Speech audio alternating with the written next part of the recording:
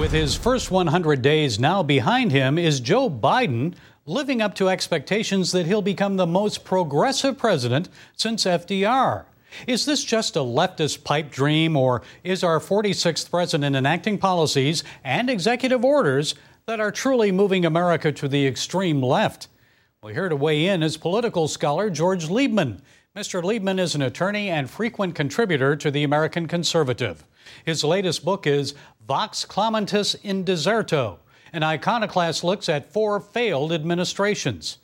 Mr. Liebmann, thank you for joining us. So you believe the president's agenda is an unrealistic liberal wish list. Your book title, I guess, suggests you're a lone voice crying out in the wilderness, but it sure seems like a leftist agenda is advancing. So let's look at a few of these big changes now underway. First, the southern border crisis.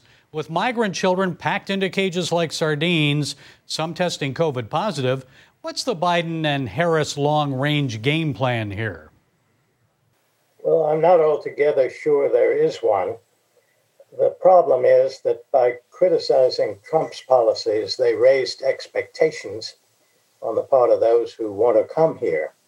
And it's going to take a while to turn that around.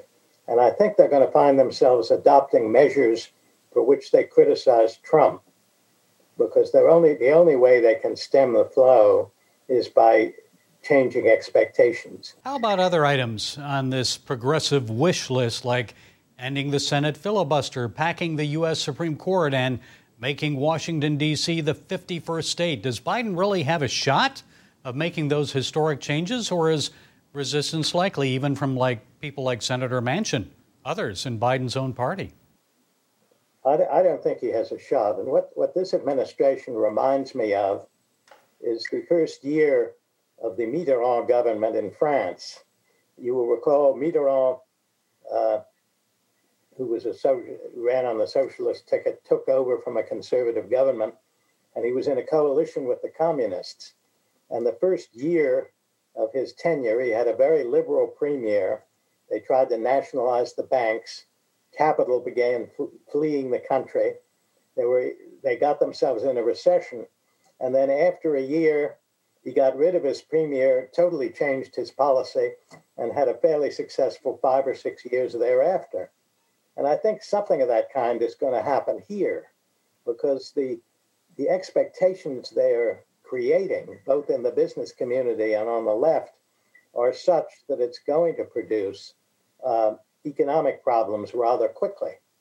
And when that happens, I think Biden, who is not a conviction politician by any stretch of the imagination, is going to make some rather sharp adjustments. Now, maybe I'm wrong in that forecast. That's what I see coming.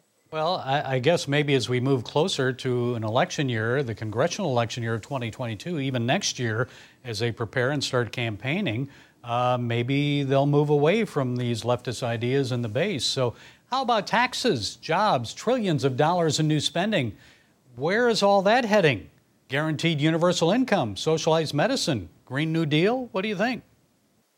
Well, there are parts of it, the child tax credit, which may go somewhere because they have some Republican support. I don't see the proposal for 2 years preschool going anywhere. And I think most of the tax proposals won't go anywhere. I think it was interesting. The Secretary of the Treasury is already worried about inflation. She said so, and of course she had to pull back almost immediately. But, I think there are obvious concerns, because what's happened here is you have a great deal of pent-up demand as a result of the COVID crisis. You have a very high savings rate. It's sort of like the situation after World War II, when you had rationing during the war. There were people who thought there might be a depression afterwards, but the result was totally different. There was inflation afterwards because you had all these savings and people wanted to spend them. And that's what's going to happen here. I know you've written a book about 4 failed administrations. So what do you expect? Is the Biden administration trending towards success or failure? Well, I would say it's trending toward failure, and the failure will take the form of continued deadlock.